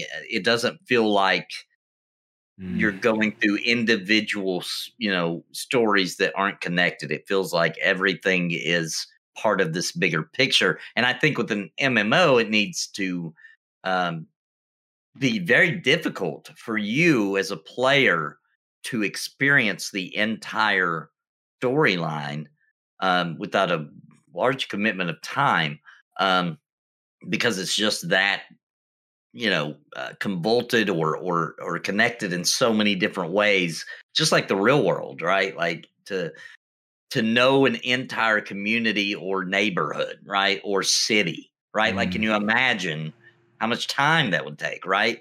So to pretend like that we could somehow, as one individual in a game, learn everything about the entire world in 1,000 hours or whatever, which is I would say bare minimum of an MMO, is a little unrealistic, right? It should be that big of a thing where if you do know everything, it's because you've researched, right? You've put the pieces together. So that's what it means to me. Yeah, I think, for me, it's just really the narrative of the world connecting to everything that I'm experiencing. And I think in a lot of ways, you've got I'm trying to think of some of the games that do a really good job of this. World of Warcraft as an MMORPG did a good job of this up until Wrath, I would say. And then after that, it started to feel like it would just kind of slowly deviated and kind of broke apart. Didn't really seem to be as cohesive anymore. But at that point in time, also, everything, really tied into a lot of the Warcraft narrative. So it all piggybacked off of that, even though they maybe were setting up for things later. But everything up to Wrath of the Lich King, it made sense based on the Warcraft lore prior to the MMORPG launch. So when you think of a game like League of Legends, I mean, that's going to be, they're working on Arcane and they got the League of Legends narrative. All that stuff will serve to be essentially what the MMO could piggyback right off of. And because there's not a lot of depth in a game in regard to narrative in a game like a MOBA specifically, you have a lot of freedom to create one as opposed to really having to sort of, ensure that it ties directly in story arcs, don't get too far off track. which is something I think that happened a lot in like World of Warcraft. Is like you're like, okay, I kind of get why we're killing Arthas, get why we're taking down Illidan. All these things make sense. Don't really understand why we're in Pandaland. Don't really understand. I was about to say that. Why we're fine. You know what I'm saying? Like, I didn't have an issue with playing pandas. The whole reason we were there in the first place didn't really. It's still, I'm going, How many islands can they possibly have on this? Right? In this world that they haven't discovered. That's all like any place there's water. But if they run out of water, they just go and create a new dimensional thing. And it's like, now it's an alternate reality. And then Draenor was where we went right off the rails because, you know what I'm saying? For me, when you do that and you say this is an alternate timeline, and then it doesnent have a direct change in our timeline, but those elements can interact here. Yeah. After the fact, I'm going, you didn't even make sense of this for me. You still haven't been able to make sense of it for me. That's a bit of a problem. That's a good way to ruin your lore, in my opinion. The time travel thing is a really good way to just ruin everything to where it's like, well, this happened, but it didn't really happen because, like, come on, man, I don't want to even have to think about dumb stuff like that. Can we just have a history and a lore and stick with it? Do we have to insert time travel into it? That just messes it all up. I think the only time travel is good is actually there was one time I think they pulled it off really well. And I can't believe that they actually even sat down and was like, we're going to freaking do this. Because it's so risky. But when Final Fantasy VII, the remake came out, and I'm not going to spoil it, but there's a little bit of time travel stuff there if you beat it. That is how you do it, right? Because it's a remake, you know? So in the way they did it, I thought personally, I was like, that's pretty smart. Like, this is a smart way to do it right here. Right. Yeah, I agree totally with that too. Here's a really good one. Are you ready for this one? Oh, shit. I've got a video coming out. By the way, Nathan, I might trigger some people in the Pantheon community a little bit. It's not meant to trigger them, but people got a little bit of they're a little quick to fire at you when you say, like, they even see words on like an image. I remember I went and I did a video and like the Reddit communities kind of like went to town on me, and I'm like, just watch the video. And like, because I have a tendency of making my title for things the discussion topic, and people often take that at first like glance and go, like, it's your opinion, like that's the opinion of whatever, and then they go in, they're like, you blah blah blah. I'm like, did you watch it? Watch it. Fucking shut up and watch it. Just watch it.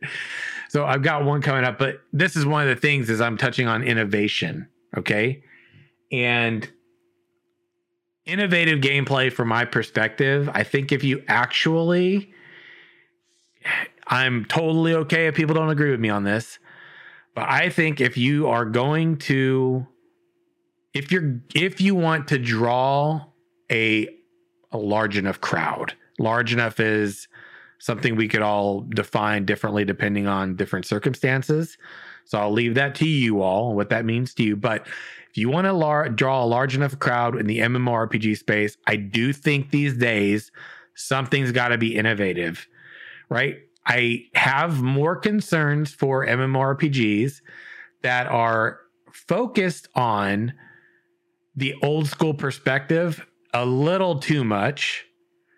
I respect it and I appreciate it, but it can sometimes create this element of them being a little niche. Again, nothing wrong with niche at all.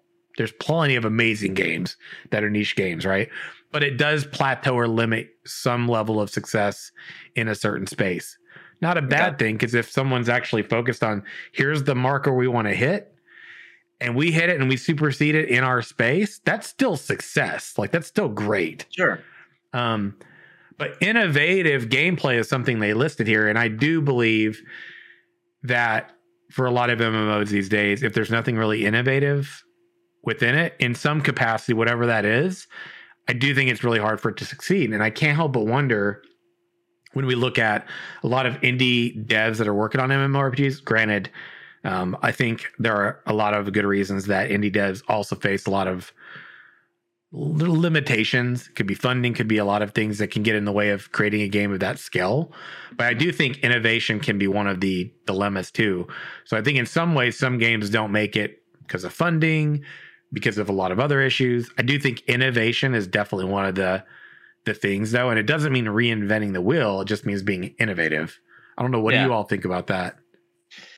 Yeah, Pantheon fought this recently, right? Because there was this idea that Pantheon was going to be, EverQuest, but with better graphics and whatever, and that's totally not what it is, right? Like what it's done here is it said, here's what was really good about MMOs back in the day.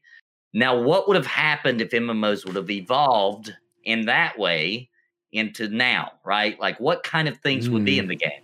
And they thought climbing would be a thing, right? Like you should be able to climb based on endurance and based on stats and etc. and based on weather and all kinds of other things. You should be able to swimming should be actually mysterious and something that you get a spell put on you so that you can dive that deep, not just like here's this ridiculously long breath bar. Now you can swim anywhere you want, right? It should be something where it's like special to get to do that, right? The weather shouldn't just be visual anymore, right? It's 2022. Weather should have an effect. There should be wizards should be more powerful. Thunder, they got thunder or lightning type skills. Then in a thunderstorm, guess what? That mage is now a badass. Stuff like that. And not only that, but also it should affect the way you travel, the way you behave, all those kind of things. So they're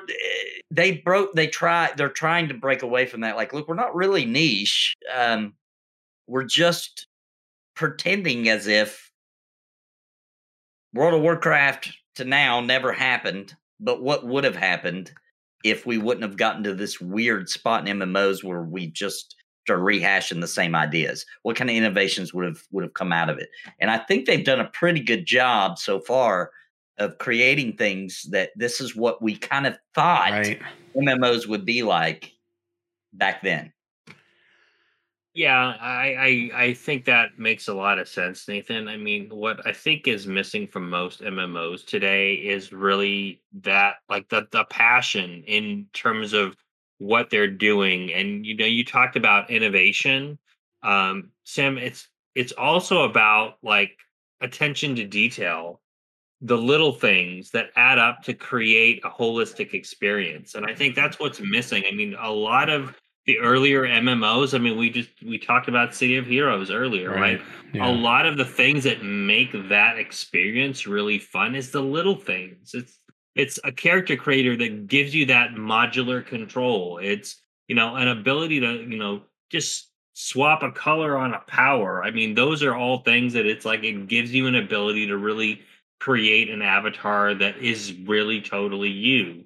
And I think that's what I feel is really missing. And so when I think of innovation, maybe there's like a drought of new ideas, but that's not to say that you can't take things you really liked about MMOs in the past and make them better. I mean, that's a lot of the basis that we've seen in some of this innovation that, you're seeing in Pantheon, you're seeing in Ashes, you're seeing in MMOs that are really saying, hey, we really like this experience, but we want to refine it and we want to make it into something that feels new, but also feels familiar. I think that's the challenge with MMOs is they think, okay, well, if I just make something like World of Warcraft, I'll be successful. Well, no, you won't, because World of Warcraft had other things. It had like a whole bucket of lore behind it. It had history behind it. It had like a lot of things. Now, granted, like, the evolution of it or de-evolution of it, definitely hurt. But then now, it sparked a lot of people that were trying to recapture the success without really doing something truly like new, or at least truly reimagined. Because at the end of the day, it's tough to really innovate in like a space like this that has been out there for so long, because there's systems that you kind of need to have, and you can't necessarily not have those systems in there, but you can find a fresh take on doing them better too. And that's, I think, where we get more focus on, again, I'm probably beating a dead horse here, but you get companies that are more focused on making money first versus making a good product first. Because it's not rocket science to say, if I make something that's good and well crafted and popular, I don't necessarily need a huge marketing campaign to be able to make money off of it.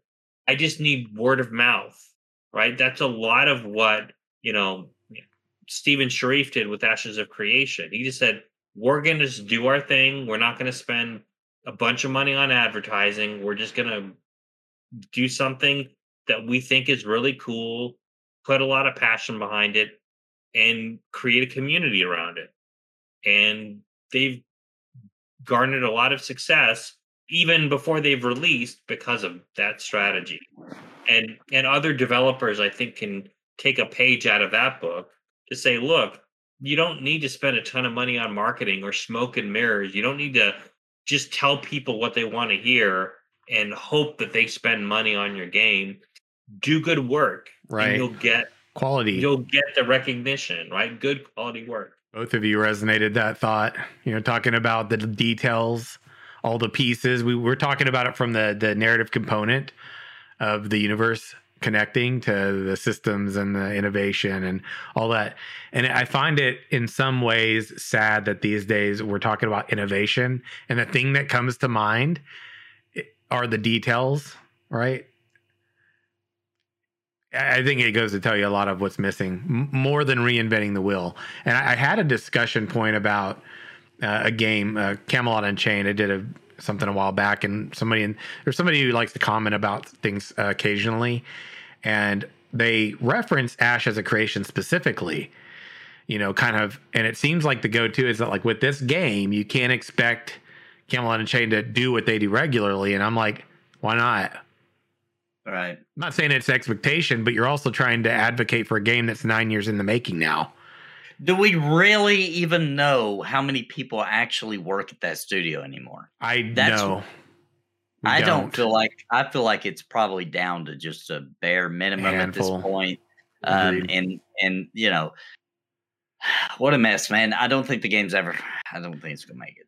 I'd be shocked if it makes it to release. And I made a point too with that game, saying that it feels more to me like at this point that it's about the engine, than it is about anything else. And it's like, and the moment I say that, it's like, well, if there's some YouTuber who made a big spiel about it and hated on the game for it, it's like all I'm doing is just taking someone else's narrative. I'm like, maybe it's my own narrative from my own free thought, and there's something to merit in that if more than one person's coming to a similar conclusion. Right. Because their big focus from the very beginning was the Unchained engine. Yeah. That was a really big discussion point all the way back to the very beginning. But their engine holds like zero value now. Right? I agree with you. I agree. It's just like, guys. Unreal Engine 5's there. Why would you? Yeah, what are you doing? Like, oh, Lord. Yeah, why would I want to, if that is where it's hard to know what the hell the game plan is, because it doesn't feel anymore with that game that it's actually about releasing the game. And the only thing I can come up with is we're trying to make sure the engine is useful. I hope it's for the game in the future, but you kind of need people around. And it's like, well, the game's still in this state. And I'm like, homie, this game literally doesn't get anybody testing it. I saw it with my own eyes. People broke NDA to show me literally a 30-minute video of running around, and the dude doesn't bump into another soul. And some of the issues that I saw them having, I didn't even see in Alpha 1 for Ashes. Feels bad, man. Yeah. Because of how long that game's been worked on. Oh man, it's been worked on since I don't know, it's crazy. Long time. 2002 or something. I mean, it's forever. A long time. And the last bullet point that they had there was talking about community. And boy, if we didn't come full circle from one discussion point around Embers Adrift to an article talking about another game and the things that it probably is going to need to deliver on. Funny how community comes up all the time with an MMORPG, isn't it? Or maybe not so funny. Yeah. we got a few bullet points to hit on here. I'm not going to talk about these in detail due to time because I'm going to try to make sure we round this down close to a 2-hour mark. But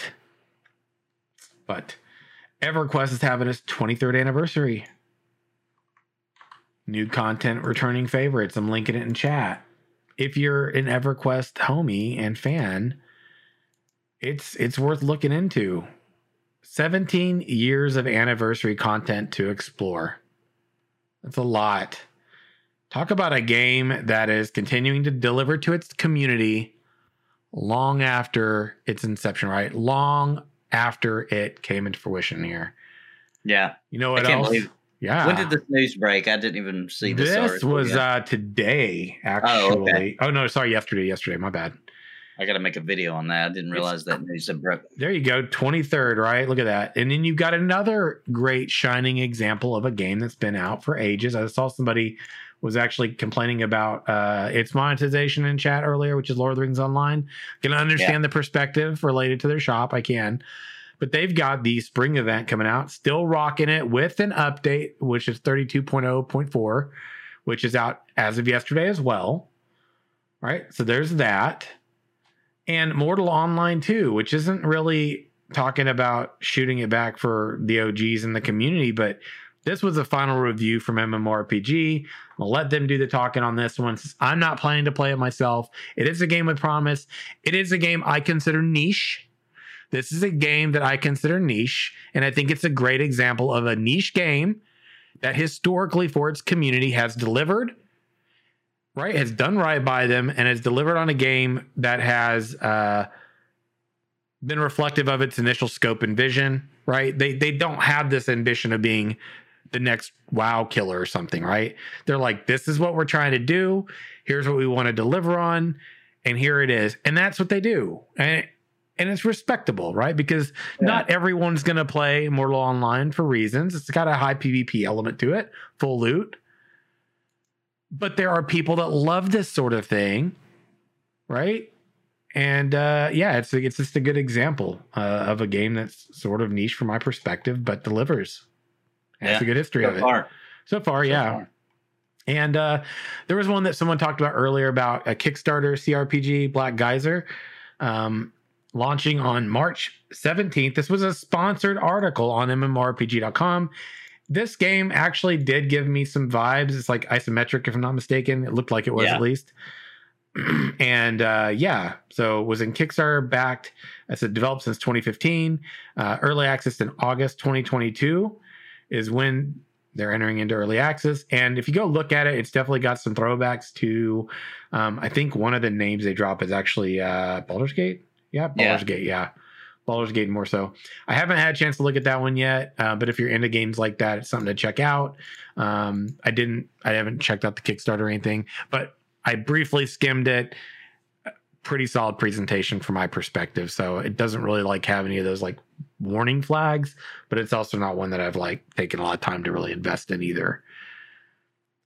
Which brings us to our final point, because I wanted to make sure we didn't not talk about it today, because this one comes from Daedalus, and I'm going to let him sort of hit on this particular one. Why don't you kind of tell him about Gotham Knights and the release? Okay. So this is obviously it is a DC Universe game. Mm-hmm. It is kind of a single player co-op game where you can play as essentially the Batman sidekick. So you've got Robin, Red Hood, Nightwing, Batgirl, and it's essentially I would expect in the style of the Arkham games, but not necessarily in the Arkham universe. Right. But it is something that I think was announced last year. I want to say maybe a little bit before that. Got pushed to 2022 for release, but it is finally releasing actually the day before my birthday in October. Shit. So might get me a little present, and it is on all platforms, but it is something that I've been pretty excited about because it's a way to play a really quality looking and looks like an interesting superhero game with friends in a smaller setting. It's not an MMO, but it's still something that you can kind of hop in with friends and do. Now, the one thing that I'm not sure if it's crossplay, but it is going to be available on consoles and PC. Very cool. That looks interesting. See, and that potentially I think can offer something that Elden Ring, if we're coming full circle again, right? Elden Ring is not a game that I play because I want to get through it all real fast and beat the game first. I remember what I talked about with this one. I just want a game that I can jump into whenever I got time, that I can do this consistently with for a long time. I need something like that I can look forward to playing.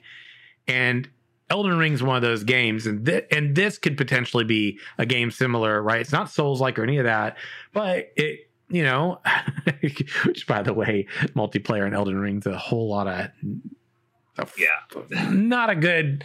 Don't buy Elden Ring if you're like I was like, oh, this will be a really good game. I'm glad I didn't waste my money. Because this would be a really good game for me and my wife to play together, even though I knew it'd be hard and all that. This would be really fun because I'll get some hilarious reactions out of her, you know. And no, don't even consider, unless you like to PvP and you just want to jump in and like, you know, hide somewhere and backstab somebody. Yeah. Unless that's your thing, then like, dude, just forget the multiplayer. It's so garbage, dude. It makes me want to. I wish it wasn't even in it. I know it's a Dark Souls thing, so it had to be there. But dude, you could have made it so cool. It could have been like, I just play with one friend. Sure.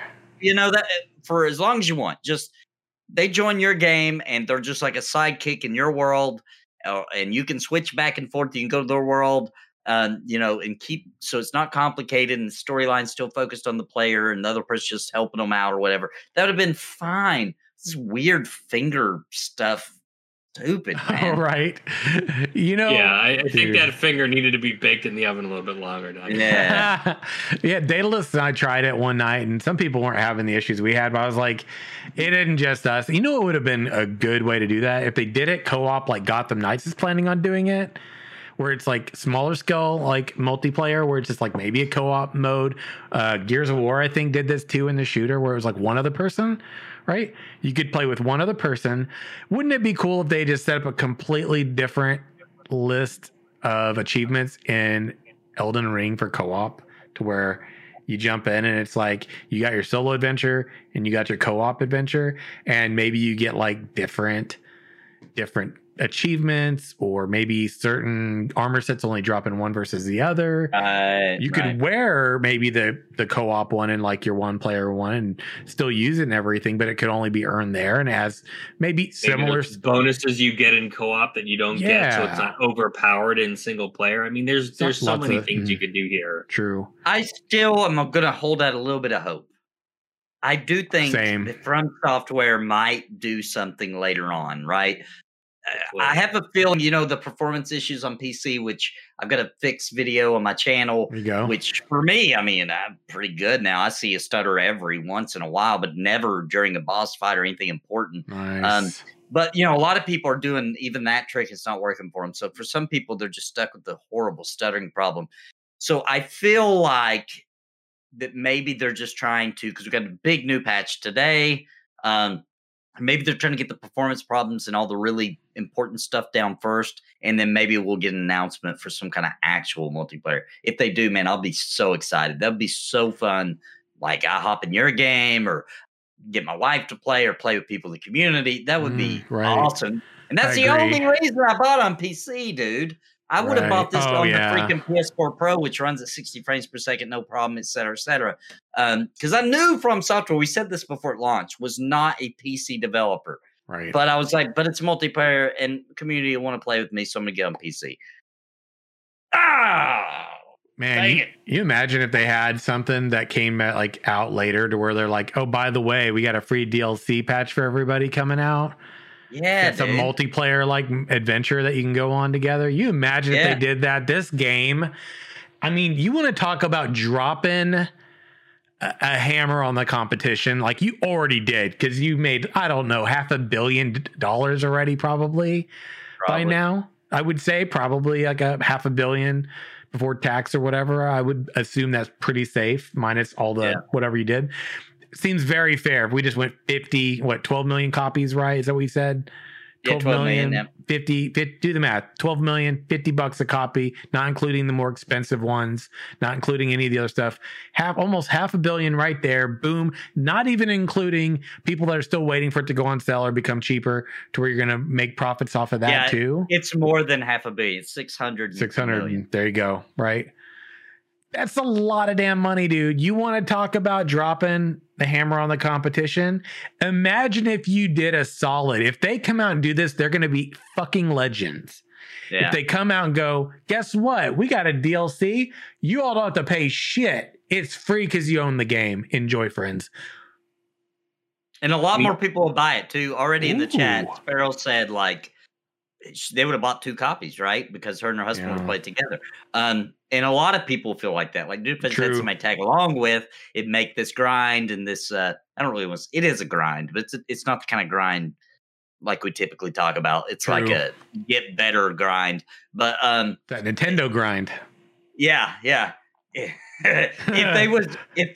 they put that in there though, it does make those really hard boss battles more. Not as getting pissed off feeling if you're playing with somebody else. It really does change the dynamic where you're laughing and you see your friend get smacked across the room, and it's just then different. You turn around and get your too. Yeah. Yeah, I know, because that's what when Daedalus jumped in with me that Friday, we were trying to make multiplayer work. We kept getting disconnected a lot and from each other, and it was a hot mess. Yeah, and it was just unfortunate because if you disconnect from your in co-op, then basically like whatever you're doing, it resets it. That's it. You're not doing it. It's like that isn't good for co-op gameplay at all. So if they fix that and you can just run around and play co-op, that's awesome. I'd totally run with Daedalus. I'd be like, dude, we're going to set up a day and we're just going to fucking do Elden Ring together. That'd be 100%. Crap, that'd be so much fun. Yeah, because that would be badass to play a Souls-like game with a homie. And it's like, get back, dude. I'm trying to hold him off, but if I die, we both got to start over again. Oh, man, you want to talk about some fun moments. And just for the hilarity and the absurdity of it, if they do the multiplayer thing, please make it to where the second player that joins your game has to ride on your horse with you. Like they can swing their little sword, but they have to ride on. Yeah. That would feel so perfect for the type of game this is. Wouldn't it, dude? And Daedalus. And if you fell in battle against a boss and I saw your runes in there, I wouldn't even loot them. Right? Yeah. I wouldn't even loot them, despite what people think. Y'all fuckers think badly of me, huh? You could have us on the horse back to back, so one of us can swing one way and one of us can swing the other. I'll cover the rear. I have to say this out loud. Yeah. I do not have that. I don't know how Simmer got that reputation because I play D&D with them, and if you don't know that, then that's crazy. You should have been watching. We played a whole campaign. It was cool, but I played with Sim, and there was times where like this was perfect for Sim, and I'm like, dude, take that. And he's like, well, I already got this other thing. Why don't you just take it? You know, you don't have it. You don't have a magic item yet. Even though it's perfect for a paladin. So I gotta say that. I gotta say he's a little nicer than you guys pretend. Yes, and to be fair, this is me as a GM too, right? When you do rating and stuff like that, you want to try to gear everybody evenly because you, as a whole, have a greater chance of success, and it's 100% the way I approach group gameplay. Like I always have. I mean, even my brothers, like, and I, when they weren't being little shits as kids, like we would do that. They're little brothers, so little brothers, right? Like, yeah. So I appreciate that, Nathan. Right? I appreciate that you have that to say in my defense, which is really hard for me to understand why this keeps happening. Well, now that's different. So now we're going to have to talk about the other side. No, which is Tim did take something from me on that couch. I will just leave it at that. Don't clip this, please. No. Oh, no. I didn't take anything. No, Nathan. That never He's happened. taken things from a lot of us, Nathan. I'm just well. Hey, that's not fair. That's not fair. He didn't take it. I signed the agreement. Two words, ultimate defense. It's the only thing that'll defend you from that couch, friends. What? Oh my God. What are you doing? What are you talking about? Do you imagine if Freak was here during an episode like this? There's been so much casting couch talk. He'd be talking about clear seats and shit. And I'd be like, oh, bro. The clear seats. If we ever did this live in the same room, I'm definitely bringing the plastic wrap, is all I'm going to say. I'll be like, what is going on with you? Oh, man, that would be amazing. So yeah, that's cool, man. That there's another game that's got like a legit solid, solid multiplayer or co-op mode. I think who I think's going to do it. You know who I think's going to do a real multiplayer experience on their next game that is supposedly in the works. We don't really know, but we assume so. I think it's time, dude. I think the next Elden. Whoops, sorry, it's been too long. The next Elder Scrolls game, I think, is going to do a proper multiplayer. No. It'll be a buggy mess. It'll be a buggy mess. Right. Oh my God. I'm just trying not to. Y'all are crazy. I mean, Sparrow, you reinforce this narrative. So I just have to say, you like, yeah. It's like, she's not crazy. Here's your pill so you can enjoy that crazy a little bit more. She's not exactly wearing white linen right now. Exactly. She did dip into the dirt a little bit there. I'm like, oh, what's that? Not savory enough? Let me stir that up a little bit for you. Yeah, dude. What a great show, man. We've got some fun things going on. We got City of Heroes here in the community tomorrow, 5 p.m. Central. If you're listening to this, you catch it before tomorrow's live stream. You're more than welcome to join. Seriously, it's anybody in this community that is welcome to join us. It's to get to know other people here, whether you're on this show, the Pathfinder show, live streams, game nights, games in general, Ashes or otherwise. If you like good times with good people and just having fun and you enjoy your time here, you're all welcome. Seriously, we're doing it almost every Friday. So with that being said, you're all welcome. I just want you to know that. If you want more details about the games that are planned or any of that stuff, just join Discord, discord.gg/Simorg by name. And we'll have all the stuff in the channels as they're popping up. So I'm going to let the gentleman go on ahead, shout out their domains where you can find them when they're not on this podcast. Nathan. Wait a minute. Can we really end this stream after that little thing that Daedalus just popped up? We really didn't even talk about that. What is it? Kind of a big deal. Kind of a big deal. Okay. Kind of a big deal. Only problem is I haven't watched it. I just remembered that that it was coming on. So I'm gonna. We can save it. We can save it for next time. Let's save it. All right. There's a little mystery. I just accidentally was in for a second with the almost telling and then not. Anyway. Wait, in chat there? Nah, we can talk about that. Fuck, I forgot that announcement came out. I forgot to add it to the list. Hogwarts Legacy. That's a big one. Yeah. Yes, that's I forget the date that's planned. It's not far off, but yeah, they did a stream today, right? Yeah, I think it was at 5 p.m. Eastern. Oh my gosh. Psyched anybody. It was like a couple hours ago. This is like a bonus for anybody who actually listens to the very end and didn't just stop at the point where we're getting ready to go around, right? I haven't watched this yet. Oh my God. Yeah, me either. It looks good. It looks really good. It looks like they put some love and care into recreating this world. I gotta say that to me, which I'm a nerd and maybe I'm wrong about this, but I personally feel like the creatures in the game look cooler than they did in the movie. They look more. I'm watching now. They just look more like not for children. They just look like what they might really be like. Like they didn't try to doll it up at all. I'm pretty excited about this because I feel like that's a world that really hasn't gotten explored a lot, and this is an opportunity for fans of the franchise to really feel like they got to create a wizard and go on this adventure. So I got high hopes for this one. What's that Cthulhu face hound horn head thing? What the hell? That's sick as hell. Yeah, that's what I'm saying. That looks really cool. Oh my God, dude. This is nuts, man. We are going to watch this together as soon as this is over, but we've linked it in chat for people to watch. This is Badass, dude. Oh my God. Yeah, that looks so pretty. Whoa. They're building a world right there. That's Did you see the Griffin? And they're like flying on the Griffin. No, I haven't yet. Ooh. Oh, we're watching this. Damn, man. Clearly, this gameplay footage is 14 minutes worth, almost 15 minutes worth.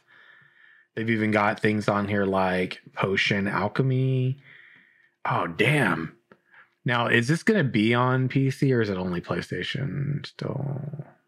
No, this is a PC game. PC, PlayStation, and Xbox, if I'm not mistaken. Oof. Oh boy, this is going to be fun to see play. Yeah, and I agree with you, man. This is like set in the 1800s as well, so this one's going to be one that we're actually going to get to. Oh man, I'm going to watch this, and we're leaving people with something to check out between now and next time. And when we revisit next time, we'll pick up on this and talk about our takeaways. I think because they look like they show off crafting, combat, lore, creatures.